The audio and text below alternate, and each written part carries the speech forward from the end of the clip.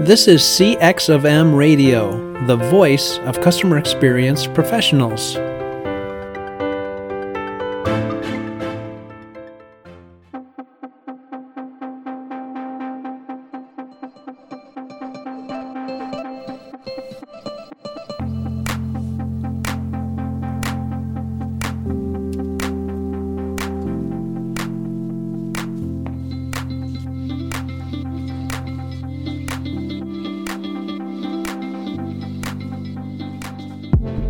Hello, everyone, and welcome to another World of UX podcast. This is your host, Darren Hood. Thank you, as always, for joining me on today or tonight, whatever time it is that you might be listening to the podcast today. And a special welcome, as always, to those of you who are joining us for the very first time. We are going to wrap up our UX Potpourri this week, and I'm starting to roll in the interviews, the discussions, and we are just going to have a ball. I'm really looking forward to sharing with everyone as we have different guests on the show. There are a lot of people who have some really good things to say about user experience, about experience design as a whole, and I want to get those people in front of you. I want to have them on so you can hear what it is that they have to say. I want you to hear what they have to contribute, because we're going to be better off as a professional group, as a discipline, when people who need to be heard can have their voice heard. As we sort of dive right in here and wrapping up this potpourri, you can almost think of this as social media potpourri, because that's what we've been using as our base for the sessions the last couple of weeks and today as well. There are a lot of people in the world of UX who I almost said have something to say. I need to change that. There are a lot of people in the world of UX that are saying things. There are not a lot of people that are speaking. A lot of the people that are speaking, rather, I should say, really should not be. Every discipline in the world is dependent upon people who operate as thought leaders making their voice heard.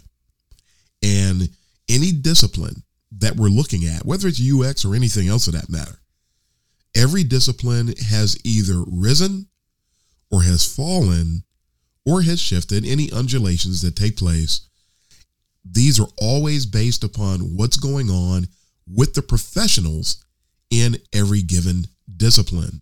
UX is no different. The thing is, UX is still relatively new. Dentistry has been around for a long time. Plumbing has been around for a long time. Hairdressing has been around for a long time. Auto mechanics, these people have been around for a long time, but they ebb and they flow in their levels of success based on the information that's out there, the education, people taking a stand. And that's our first thought for tonight, going over and using some of my social media posts from this past week. There's in UX, we have only been mainstream roughly for the last 20 to 22 years, and really 20. Because what we now know as UX, because we didn't call it UX until about the mid 2000s, about 2005 to 2007 or 2008, it was known as either information architecture. Most of us were called information architects. Many of us were called interaction designers. Many people were focusing on human-computer interaction, and we're going to spend some time talking about that in the not too distant future, specifically because people need to understand, when you look at HCI, I might as well throw it in here. When you look at HCI, a lot of HCI efforts, whether it's work or education, a lot of times, a lot of the things that we see in mainstream UX were not really part of HCI. For example, a lot of HCI programs and a lot of people who specialize in HCI are not very skilled when it comes to visual design. They simply don't have an eye. Knowledgeable people sharp people, but when it comes to design grids and scannability and things that are just aesthetically pleasing, they weren't trained to do that. And a lot of them don't have the experience, and you can see it in their work a lot of times. They don't have what it takes to bring some value to the table when it comes to that aspect of what we know as UX today. So I want to make sure people understand that too. And here's the funny thing. A lot of people in the world of UX can't tell you that, don't know that, because we have an analysis problem within UX, as well. As I sort of put the little first topic on hold for a moment here. A lot of people don't know how to evaluate talent. The average person today in UX, they don't know how to evaluate talent. So the time comes to evaluate candidates, they really don't know what to do, and they're spitballing. They don't know what questions to ask. I had an interview once, and someone came into the interview and they said, I really don't know what I'm supposed to do. I'm not ready. I don't know what to ask you. And I just shook my head. Here I am trying to talk to a company to decide whether or not I want to be employed. Because remember, when you're being interviewed, you're also interviewing that organization as well. And so when somebody comes to the interview and they represent the organization poorly like that, that is a reflection of the organization. That organization thought it was okay to send that individual to the interview. So now you know something about that company. And I was appalled at that. And I ended up talking to the director of recruiting later on about that very thing. It was really, really sad to see that. Now, did that turn me off from being with the company? I had already made up my mind not to go with that company, but it surely did leave an impression. And whether people realize it or not, the brand is impacted by the way the impressions that people leave during the interview process. You may not hire somebody, or you might hire somebody, whatever it is. That person walked away with a snapshot, an impression of the brand that's based on how they were treated, how people presented the organization, how they presented themselves, the pride that they have, the professional pride. Where is it today? Where in the world is the professional pride?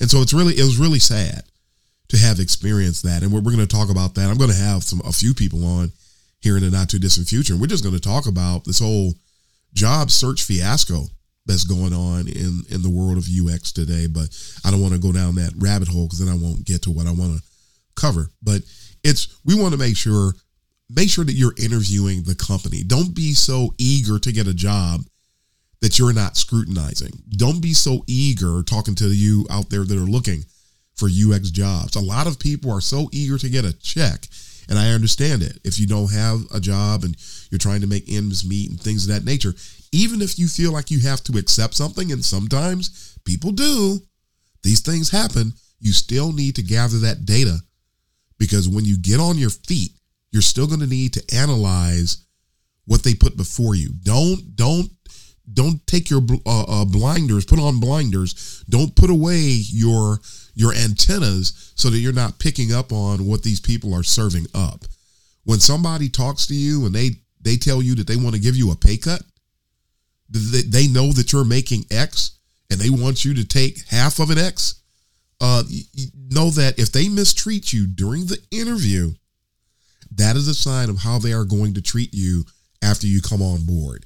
And companies that treat people with respect, companies that communicate in a timely manner, companies that demonstrate trust, these are the kinds of companies that people should want to be with on today. So at any rate, there's a little freebie, because that was something I didn't think I was going to talk about that today, but I'm thinking and hoping someone needs to hear that. What we want to get into topic-wise, as far as the potpourri is concerned, I guess the second topic, because we didn't plan on that, but hey, people need it. Neutrality. I had some of you probably already heard. I may as well already may as well talk about this as well, is that I was the director of education for the UXPA, and I have decided to resign from that position. There's only a handful of people that have any idea why I chose to do that. I have not shared my reason in public for why I did that. There are people out there claiming that they know why I resigned. They do not. There are people that are glad I resigned because, folks, here's a little side topic. Call this 1B. I've said this before and I say it again, and I was talking to somebody about it earlier today. It is absolutely amazing the volume of hateful people that are in UX. And I've said this a number of times, and so I say it again today. It is actually impossible to be a hateful individual when you consider the fact that we are people. It's a people discipline. We have to empathize. We have to understand what is going on with our users, with our customers, and we need to strive to present experiences that will meet their needs, match their mental models. And if you're wrapped up in you, or if you're a person who really just lacks emotional intelligence and does not really have a heart for other folks, you are going to be limited with what you can accomplish in the world of UX.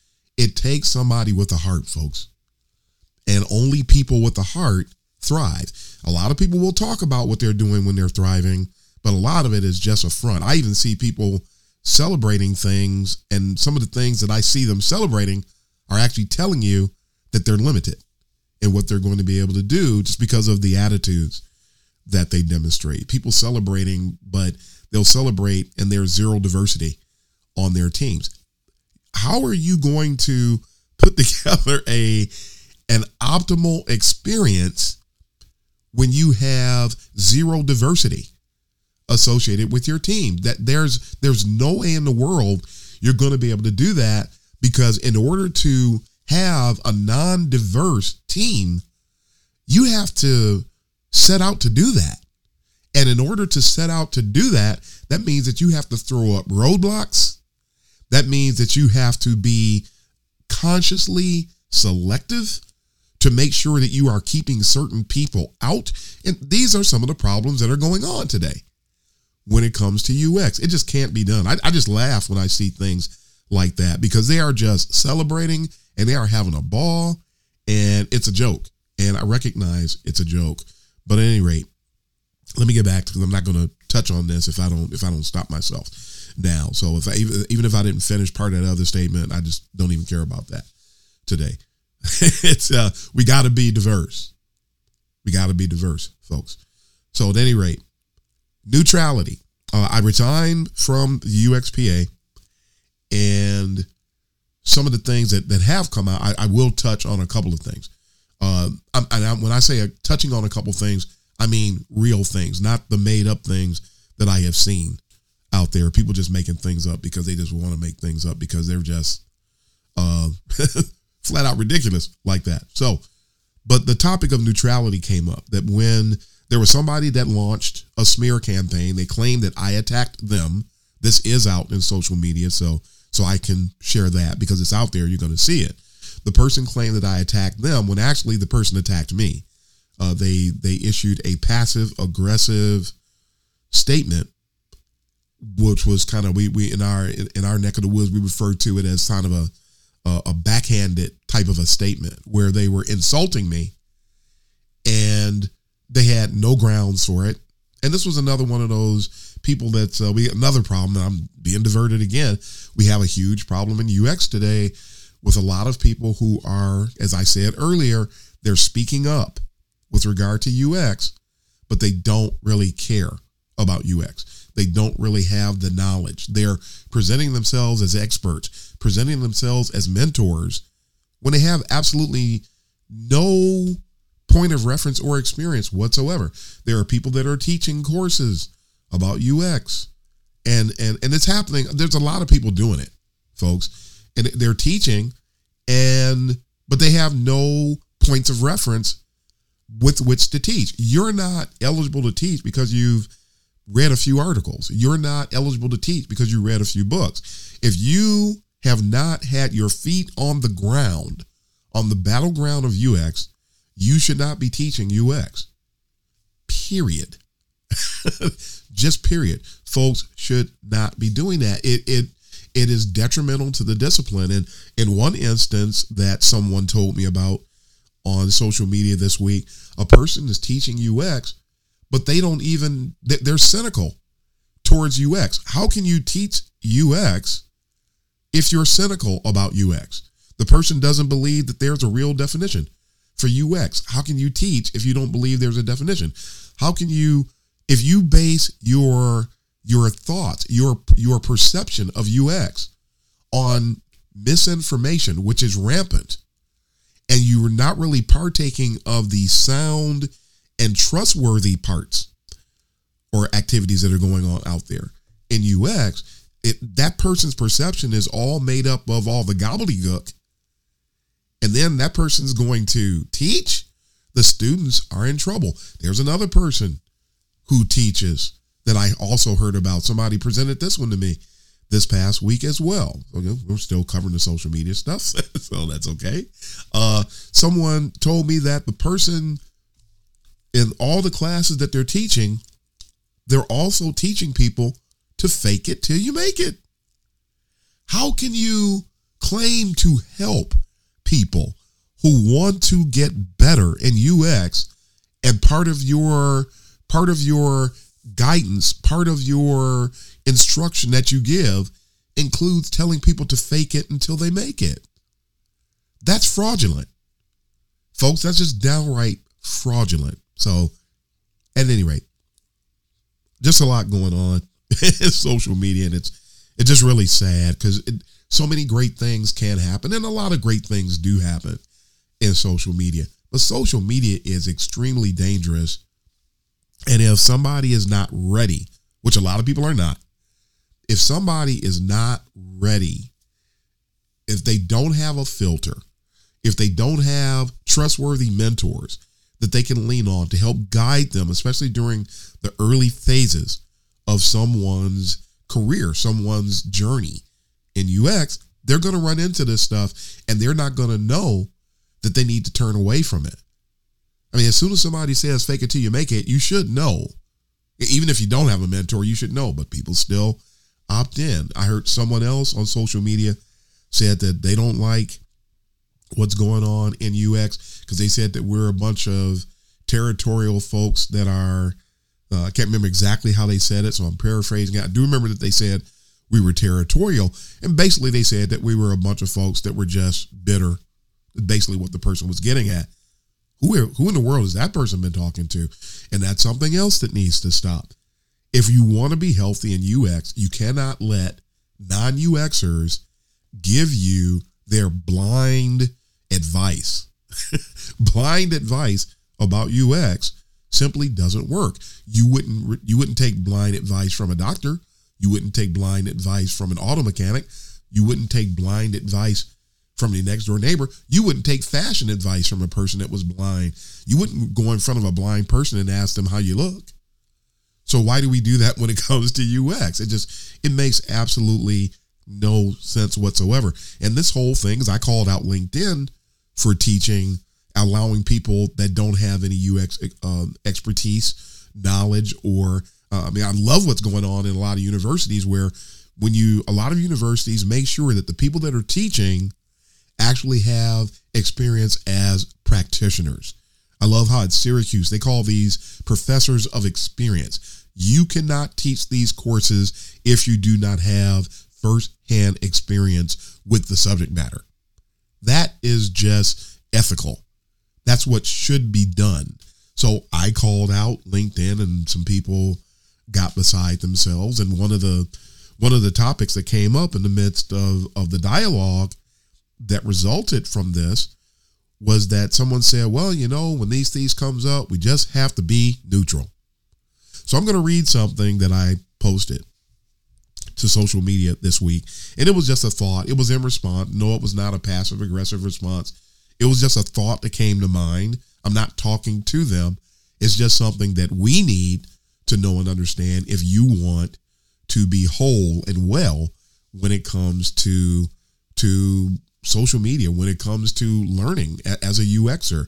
If you want to thrive as a UXer or anything else really for that matter, neutrality is dangerous. There is a time to be neutral, like when you're first taking certain information in. However, and let me just read this. I said, in some cases, taking a neutral stance is the equitable, it's the fair thing to do. But when the motives and deeds of someone who is obviously a perpetrator are afoot, when someone is doing something and it's obvious that something is awry, neutrality is then, it becomes an act of enablement and empowerment, because now the person who's engaging in that matter, this is not something where you can just be neutral and we're not in court and you're looking at things on both sides. This is an everyday occurrence. This is an engagement. This is an interaction, and it is blatantly obvious that somebody is doing something wrong. You have just enabled, when any of us, take a stance of so-called being neutral, you're empowering the oppressor, and you're subjecting the person who's being attacked to maltreatment, to harassment. And this was in general, some of the dynamics that happened. And I felt that it was the right thing to do for me to step away, especially from a volunteer position. So, and I still haven't told you why I resigned, but it sort of hinted at part of it in saying that. The end of this social media post, I said, perps know this, and they're always on standby to take advantage of an unsuspecting person's neutrality. To stop this, we must always hold people accountable and take a stand for what's right. And this, ironically, is something that, in my opinion, is at the core of why UX is imploding as a discipline, why we've been on a downward slope since about 2012, why, and especially since about 2015, 2016, we've had the onslaught of design thinking. We've dealt with people lying to get UX jobs and fabricating things on their resumes. I have seen the stack of 250 resumes as a former hiring manager, and how that 5/6 of the resumes in that stack were full of people who would throw UX in as a keyword, trying to get an interview so that they could falsify their way into a UX role. We have been suffering at the hands of unqualified people leading UX departments and teams everywhere, being retrofitted into positions. And I even had a situation not too long ago where I was interviewing for a UX manager's role, and they said, I really love Darren. Darren is great. He could probably do this job in his sleep, but I'm going to pass on him because I think he's going to be bored and he'll probably leave. And I'm thinking, are you kidding me? We talked about this. And I assured them that I thought that was just a phenomenal opportunity, and that it is exactly what I have been looking for years, because I felt I had been selling myself short, settling for senior roles when I knew I should have been doing something greater and something bigger, somewhere where I could have more impact. I walked away from the manager's role that I had, and talk about that another time. But I thought that this was perfect. And now somebody with a fraction of my experience is going to get an opportunity that I can't hardly get anymore. So it's really weird how these things work. And here's the thing, as we begin to wrap up today, that folks need to understand about hiring, and we'll get into this in more detail in that upcoming series about the issues with UX hiring today and the job search process. It really turned out that particular job, they didn't want to pay an actual manager's salary. They wanted to hire a manager at a senior salary. That's really what they wanted to do. So they really weren't being honest with me. Here's what folks that are hiring need to know. When you are not willing to pay someone and you think that you're saving money, you're going to hire somebody who's less skilled, someone with less acumen, someone who lacks the ability to think with their head on a swivel, to be alert. They won't be able to manage people the way that you need. They won't be able to make decisions that need to be made. They won't have the strategic prowess to guide the department the way they need to. So you might think that you're saving, any companies might think that they're saving $10, $15, or $20,000, but actually the person that they hire is going to end up costing them. So you're going to end up, that money is going to go away anyway. So you would have been better paying the higher salaried person and then keeping the needle moving forward instead of going out looking for a blue light special employees, so to speak. There's a Kmart reference, so some people probably don't even know what that is. But the blue light was you go into Kmart and wherever you saw a blue light, you knew that there was some big sale. So people would run from all over the store to rush to where the blue light was so they could buy this item that was on sale. But was it really worth it? And I'm telling you that it's not. Yes, mid-level people should be hired. Yes, teams should have entry-level people. They shouldn't be blocked the way that, and some of them, though, they feel like they should be hired when they don't bring anything to the table. That's not realistic either. But if you don't hire the right people for the right jobs, especially because you're trying to save money, you're going to lose money. Remember, for every dollar you invest, you get $100 to $250 in return. So when you scale back, you're actually taking money out of the company's pocket. So keep that in mind, folks. But that's all the time we have for today. We're going to wrap up. I've got a fantastic interview that I'm going to share with you next week. I talked to Chantel Botha. She's one of the world's best CX professionals. We had an absolute ball. It's going to be a special edition, roughly 45 minutes long, but you are going to love it. We had a ball. I can't wait to share that with you. But that's all the time we have today. We'll go back and forth. We'll share some of this UX potpourri from time to time, just in between different series to give you a little bit of a segue and a break from some of the more structured topics that we're talking about. But I hope you got a lot out of this. I hope you enjoyed it. And tell your friends about the podcast. Share the word. Let's get it out there, because people who really have something to say, people who've been around, we need to be heard more. Not just me, but all of us need to be heard more, and instead of all this exaltation of the people who are doing what some folks like to call, love the phrase, UX theater. It's time for UX theater to end, and I hope you're with me. At any rate, that's all the time we have for today. So this is your host of the World of UX, Darren Hood, signing off. Happy UXing, everybody.